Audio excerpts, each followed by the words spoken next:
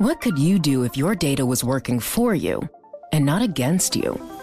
With Bloomberg delivering enterprise data directly to your systems, you get easy access to the details you want, optimized for higher level analysis, and financial data experts committed to helping you maximize your every move. Our data is made for more, so you can show the world what you're made of. Visit Bloomberg.com/enterprise data to learn more. How much you pay for your stocks has a giant impact on how well they perform. Chase a hot ETF or mutual fund that's run up, and you might come to regret it. I'm Barry Ritholtz, and on today's edition of At the Money, we're going to discuss whether value investing should be part of your strategy.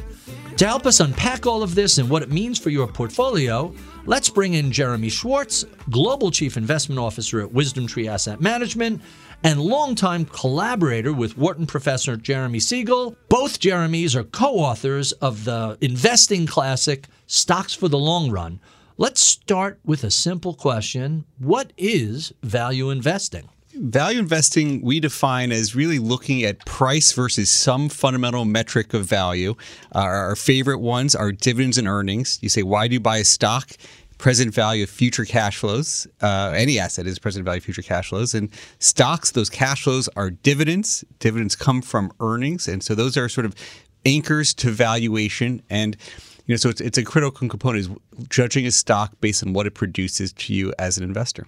So last time we had you on, we discussed stocks for the long term. What advantages do you get from investing with a value tilt over the long term?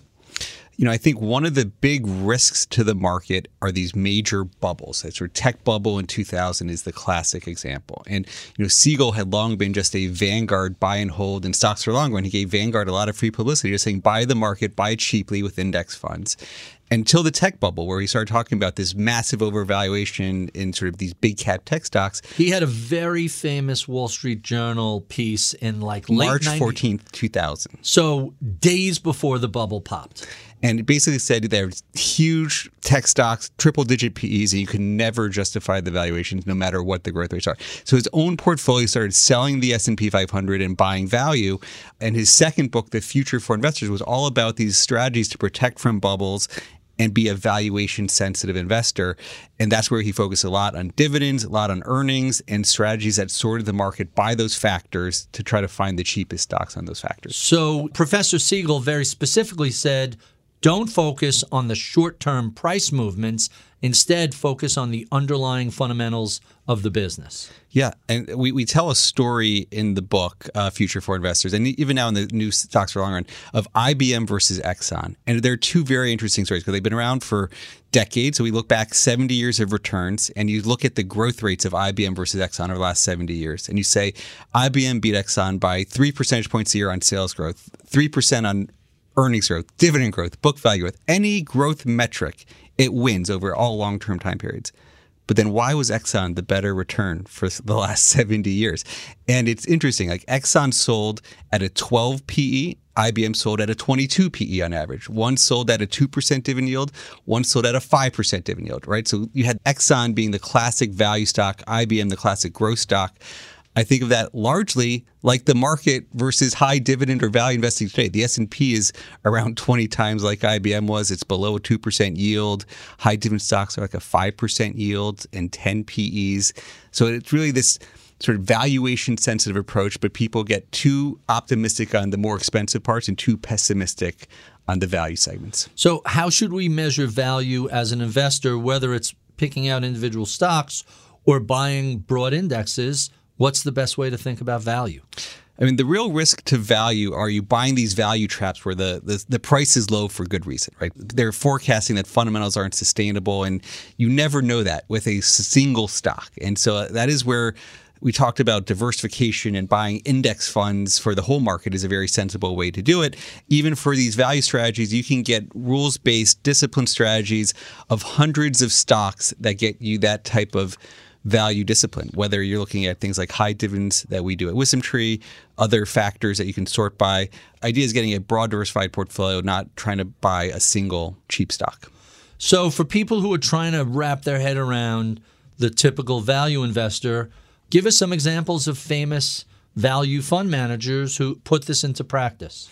You know, it's interesting. When I talked about the future for investors and we started working on that, Siegel suggested I go read everything Warren Buffett had ever written. And at the time, Buffett was coming out against the tech stocks too, back 20 years ago, and saying these were I recall big people bubble. saying, oh, this guy's past his prime. He's done. You could put a fork in Warren Buffett. Exactly. And so we were reading every letter he had written. And, you know, it's interesting Buffett's own evolvement from being a Ben Graham style, buying just cheap price to book stocks, what he called cigar butt investing later on. He's getting last puffs of these cigars that were sort of cheap stocks at their very last moments, towards actually morphing towards a quality investor and buying Apple as one of his flagship companies now. And I do think over time they've found buying these high quality businesses at fair prices is also part of the value investing framework. But he's definitely one that we looked up to and tried to model a lot of our thinking of what is value investing off of this high quality franchise businesses too. You could do worse than Warren Buffett. And I recall when he was first buying Apple, it was trading at a PE of like 12 or 13, very reasonable for what the company later became. Yeah, now it's around 30 times, not having the same growth rates as it used to, but it still has these huge valuable franchises. And they consistently grow their dividends. They do buybacks. They're doing the types of returning cash to shareholders approach that he likes. So we're recording this towards the end of 2023. Growth has done really well. What makes value more attractive than, let's call it, growth investing? You know what, we talk about the long-term benefits to value, but the last 15 years have been a very painful stretch to be a value investor. It has definitely been a 15-year stretch hallmarked by growth until 2022. And then you had things like the NASDAQ down a third and high dividend stocks positive. Okay. Now it's reversed again entirely this year in 2023. Going forward, you know, what's driven growth, things like Apple that you said were 12 PEs, Microsoft, they had very low PEs, and then they had above average growth and expanding multiples. So you had two tailwinds, better growth, multiple expansion. It's going to be hard for them to have the same multiple expansion ahead. And so then the question all comes down to earnings growth. Can these big tech stocks keep growing earnings much faster than the market? That's the real question. And they're very big. You know, some of them will be able to keep their moats for some time. But often when you get these high multiples, earnings start to disappoint. And that's when the corrections come. And value, you know, a high dividend basket at 10 PE, a 10% earnings yield, you don't need real growth. You're just getting the return. 10% is a very good return in real cash flows. And so I think that is a basket that I think I'm very optimistic on over the next 10 years.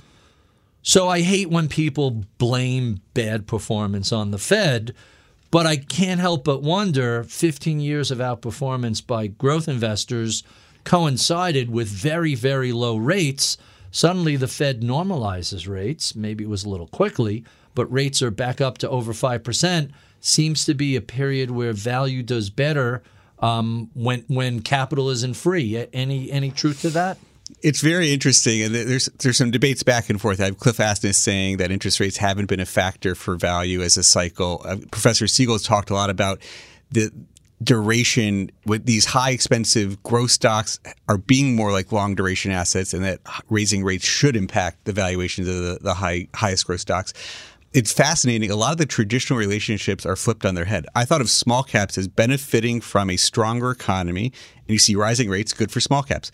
But small caps today are trading the opposite of rates, where they have the most lending that's tied to floating rate instruments. They don't have debt, so they're borrowing from banks and using bank loans. So they're like the only people facing the cost of these higher rates is they're paying more interest on their bank loans.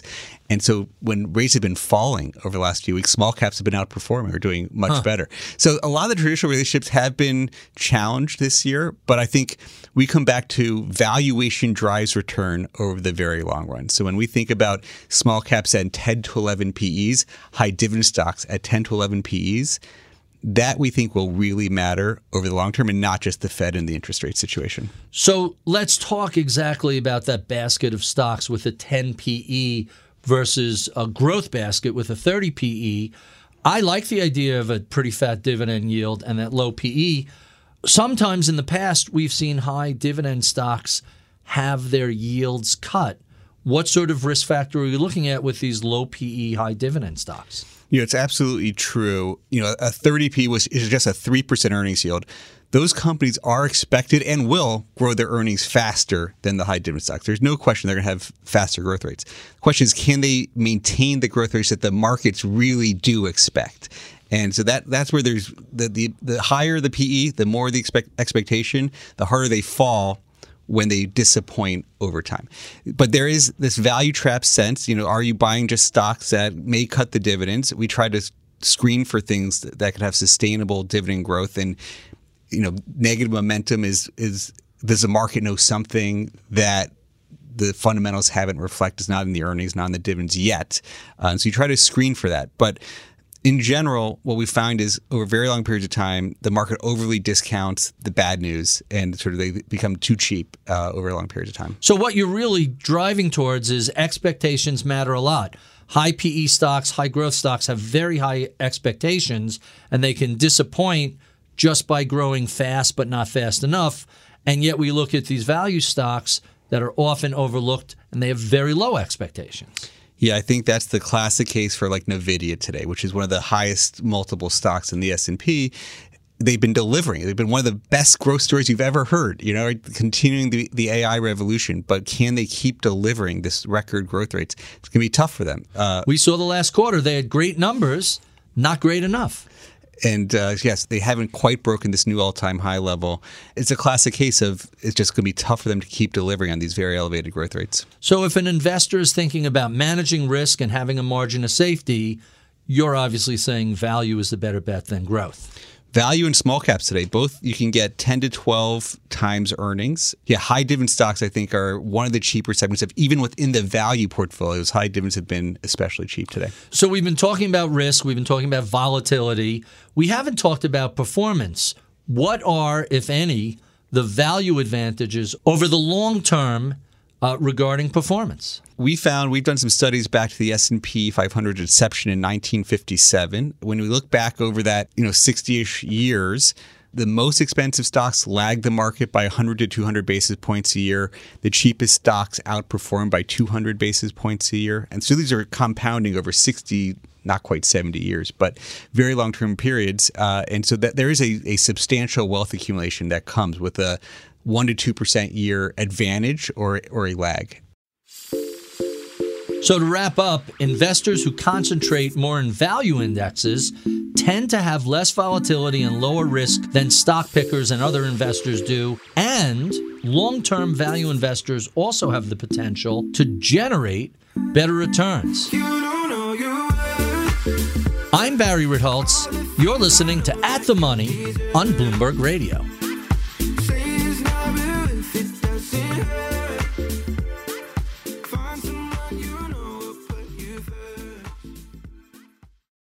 Collaborate for a greener future at the Bloomberg Green Festival, a groundbreaking celebration of the thinkers, doers, and innovators leading the way. From design and culture to technology, science, and entertainment. Hear from inspirational speakers and immerse yourself in climate solutions. July 10th through 13th in Seattle. Title sponsor, Amazon. Official airline, Alaska Airlines. Get 20% off using promo code RADIO20 at BloombergLive.com/Green Festival.